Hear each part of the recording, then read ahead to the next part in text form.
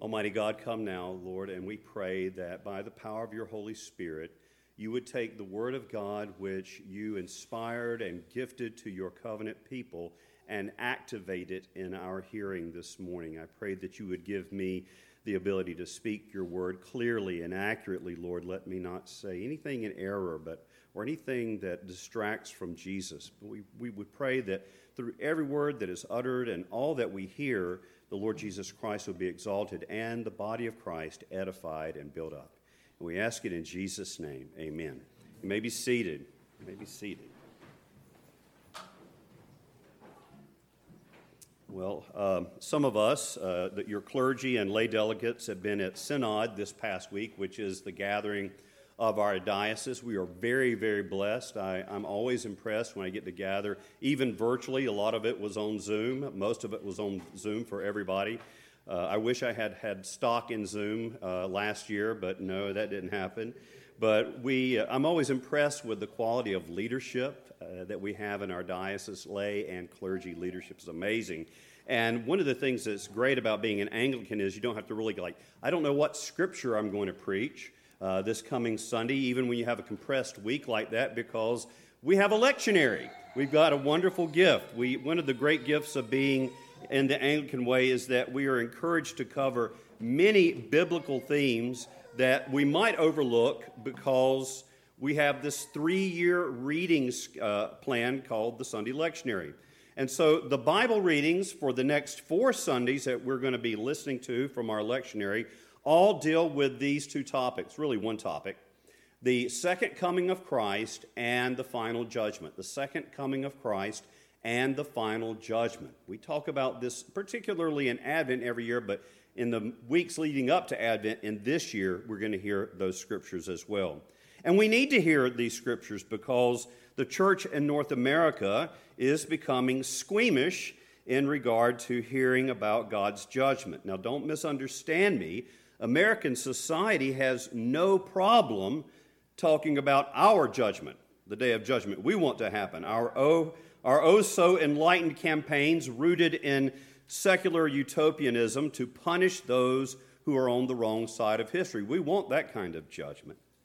No, it's God's sovereign authority to judge based on the criterion of his perfect holiness and his perfect justice as clearly expressed in his word that we don't want to hear about, generally speaking.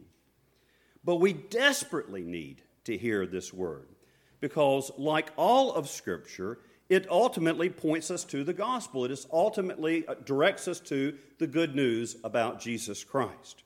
So we need to hear about judgment because, first of all, we need the assurance of God's governance of history. We need the assurance of God's governance of history. For a multitude of reasons, we feel like the world is reeling out of control right now. I don't even have to say 2020, we all know. And with the writer of Ecclesiastes, many of us could say there is something else meaningless that occurs on earth. The righteous who get what the wicked deserve, and the wicked who get what the righteous deserve. This too, I say, is meaningless. We see things like that happening, and we want to know that there will be a day of reckoning, that there will be a day that God does express his righteousness and holiness in history, that there will be a consummation of the age. But the word of God's judgment and of Christ's second coming really are good news for us because on that great day, as we heard in Amos chapter 5, verse 24, on that great day at least, if not up till then, but at least on that great day, justice will indeed roll down like waters and righteousness like an ever-flowing stream. That's going to happen. It is promised in God's word. And we need to take to heart the truth that one day God will bring final judgment on wickedness and idolatry and on the culture of death. There is a day where God will right all wrongs. But brothers and sisters, we also need to take this truth as a warning, That's certainly the case with the gospel reading this morning, and it's a case with the Amos passage as well. We need to take it as a warning. Amos chapter 5 is not written to the pagan cultures surrounding Israel. It's not written to Assyria. It's not written to Egypt. It's not written to the Babylonians. No, Amos 5 is directed to God's covenant community, not those outside the covenant community, but those within the covenant community. And therefore, it is a word to church. It's a word to us as church. Woe to you who desire the day of the Lord. He's talking to his covenant people. Why would you have the day of the Lord? It is darkness and not light. How could this be a warning to us? Well, we need to lead lives, here, listen, of constant transparency before the Lord. Transparency to God, he sees all anyway, so being transparent with God, but also an inner transparency so that we are self-aware as church. We need to be self-aware as church.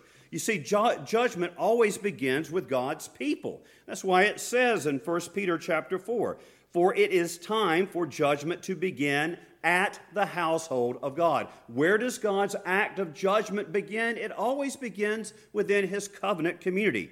For it is time for judgment to begin at the household of God. And if it begins with us, what will be the outcome for those who do not obey the gospel of God? 1 Peter 4:17.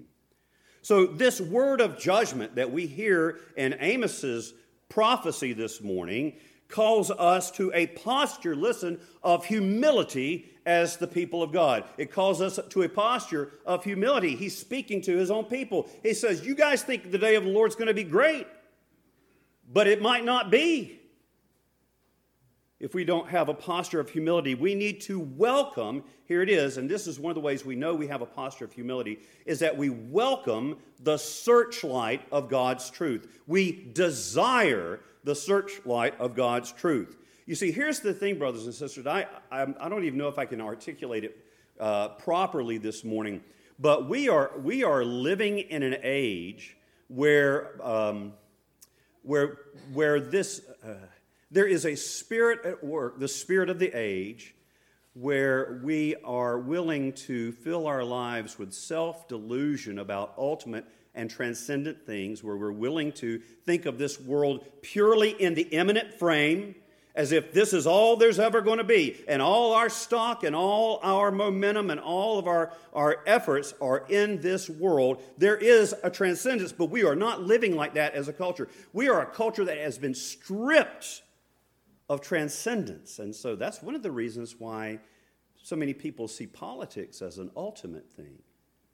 Because if there is no transcendence, if there is no God, it is the ultimate thing. But if there's something beyond this world, it's a secondary thing. I thought about it this morning, about this problem of self-deception that we have, not just out there, but within ourselves. And part of God's judgment, when we choose to not believe his word, when we choose to live the lie of this world is all there is. It says in 2 Thessalonians chapter 2, verse 11, talking about people who refuse the truth. Therefore, God, what happens when a people refuse truth? When you don't want to hear the truth about yourself or about the church or about the world, what happens when we don't want to hear the truth? 2 Thessalonians chapter 2, verse 11. Therefore, this is the judgment of God. Here it is. Therefore, God sends them a strong delusion. If you don't want it, fine. Here's your self-delusion.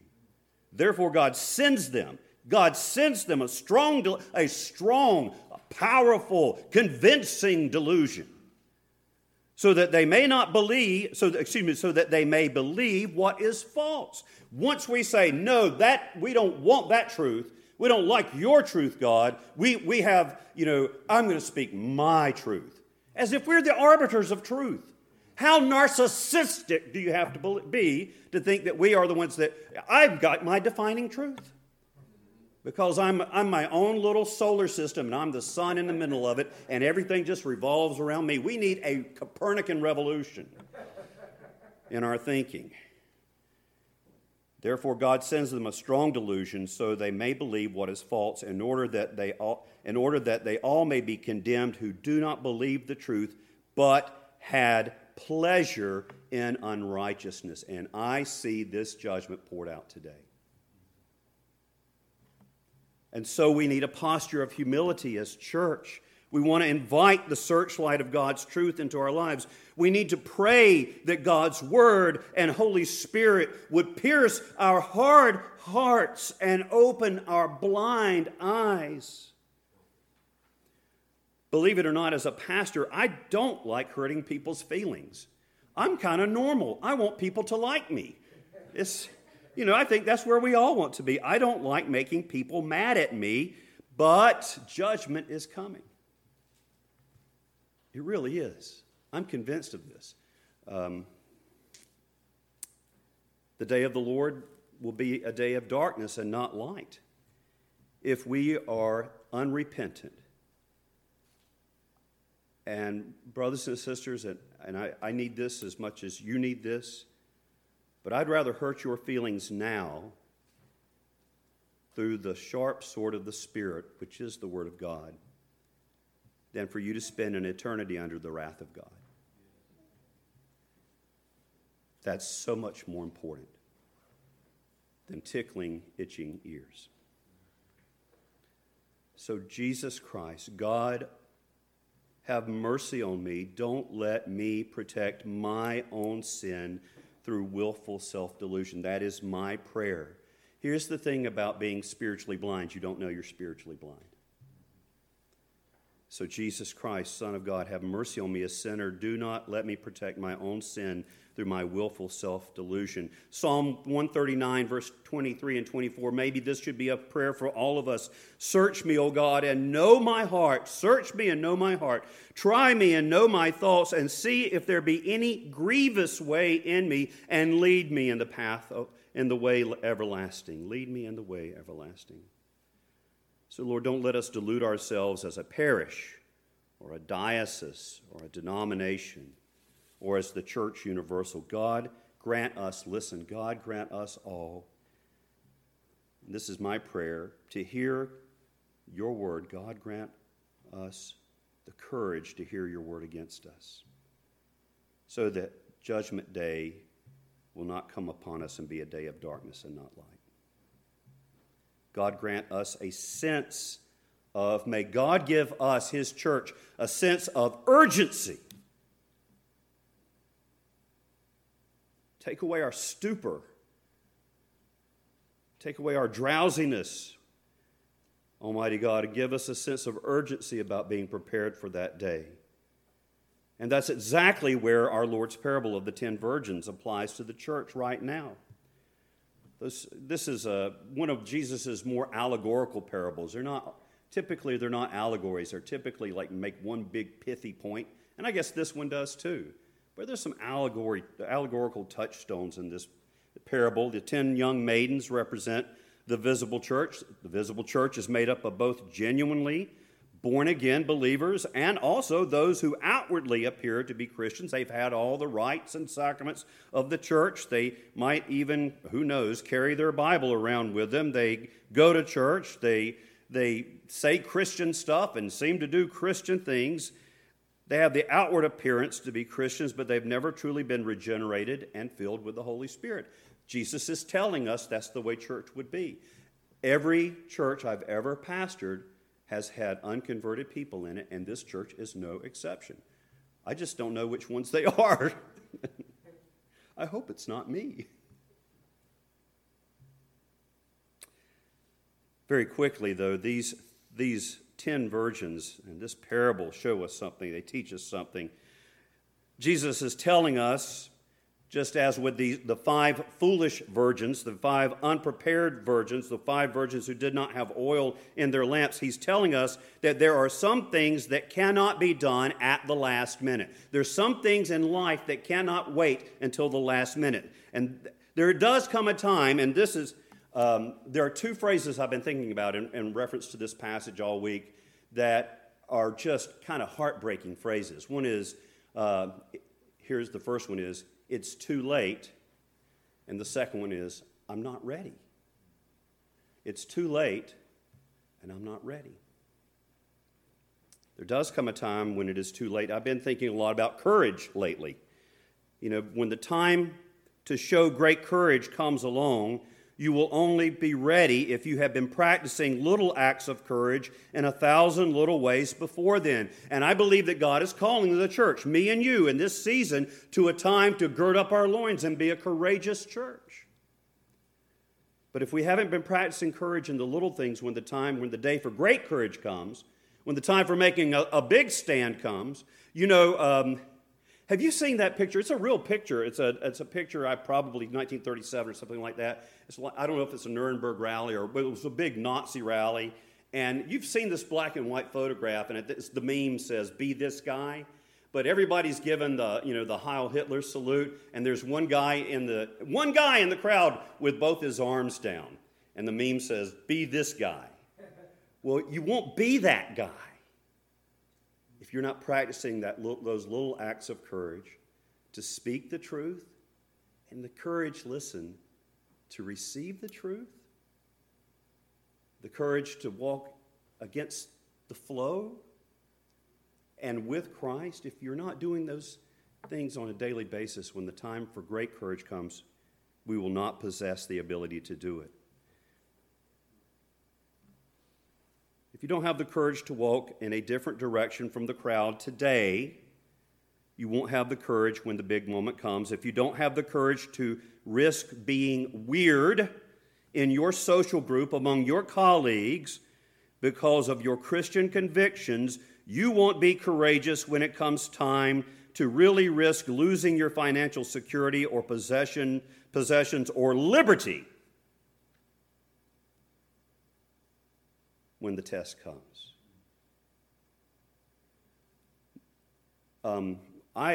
We have had many academics, people who are in university education, come through Christ Church, and we've had them go off to University of Charleston, off to Notre Dame, which evidently is a school somewhere. They've gone up to Grove City College and places like that. And one of the things that I hear from people who are in the academy more and more is, I have to live my life as a closeted Christian, hiding my Christian convictions in my workplace. I know that's got to be very, very difficult. But I want to suggest that maybe it's time to stop hiding those things, even if it means losing your job forever. Because if we're not courageous when we're not shedding our blood, when the day comes when we have to make that decision, we will not be courageous then either. God help us. God help me. Parents who are afraid, who don't have the courage to risk their children's displeasure when you tell them that, well, no, you can't participate in that sports league because the practice is during worship times on Sunday morning, or you travel and you play during Sunday worship, or it's during your catechism class. No, you can't do that. And we're afraid of our children? What are you going to do when the stakes are really high? But most of all, this passage reminds us that there is a time when it is too late for conversion. When the midnight cry is heard, "Here is the bridegroom." When the trumpet of God sounds and the voice of the archangel is heard, "Here is the bridegroom. Come out to meet him." The time for repentance and accepting Christ will be over. Many people think that deathbed conversion is a thing. I think right now many people don't think about it at all anymore. They're kind of like, I'm just going to distract myself to the grave. But there are people that think deathbed conversion is a thing, and by God's grace, I believe that it can happen. God is sovereign. But here's what I've seen as a pastor. Are you ready? Most of the time, if we have a trajectory of unrepentance and of rejecting Christ, we will remain on that track at the moment of death, and we will be unable to repent. I have witnessed that. I don't think I've ever witnessed a deathbed conversion. I've seen a hardened heart go out into eternity as a hardened heart. The reality is that when that moment comes, some will be shut out because they were not prepared to meet Jesus. This is a warning for us, to the church. Matthew 25, 11 and 12, afterward, the other virgins came also. They tried to go find some oil. I don't know who's selling oil at midnight, but they were out finding it. Squeezing olives, getting some oil out of them. I don't know what they were doing. The other virgins came also, saying, Lord, open to us. But, and this is just tragic, but he answered, truly I say to you, I do not know you.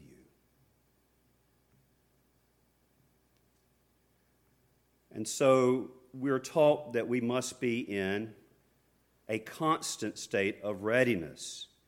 The one thing we know for sure about Christ's second coming and final judgment is that everybody will be surprised.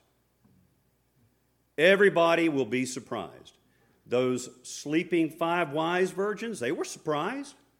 The foolish virgins, they were surprised. Everybody was surprised. So Jesus says, watch, therefore, for you know neither the day nor the hour. Be vigilant. So, brothers and sisters, let me ask you this morning, and again, I had to make these notes, so I had to ask myself first, are you ready for the Lord's return? Are you ready right now for Jesus to return? Are you ready for judgment? Will it be a day of darkness and not light? Will it be as if a man went into his house and leaned against his wall and was bitten by a viper? Are you going to come to, well, we all are going to come to that moment one way or the other. I mean, our life will end one day. This is why I can't be in politics, and especially during a time of COVID. I would just tell people everybody in America is going to die. The mortality rate is still 100%. I've checked the stats. It's the science. We're all going to die. And will we on our deathbed hear what I have literally heard others say? I'm not ready. Oh, don't be that person.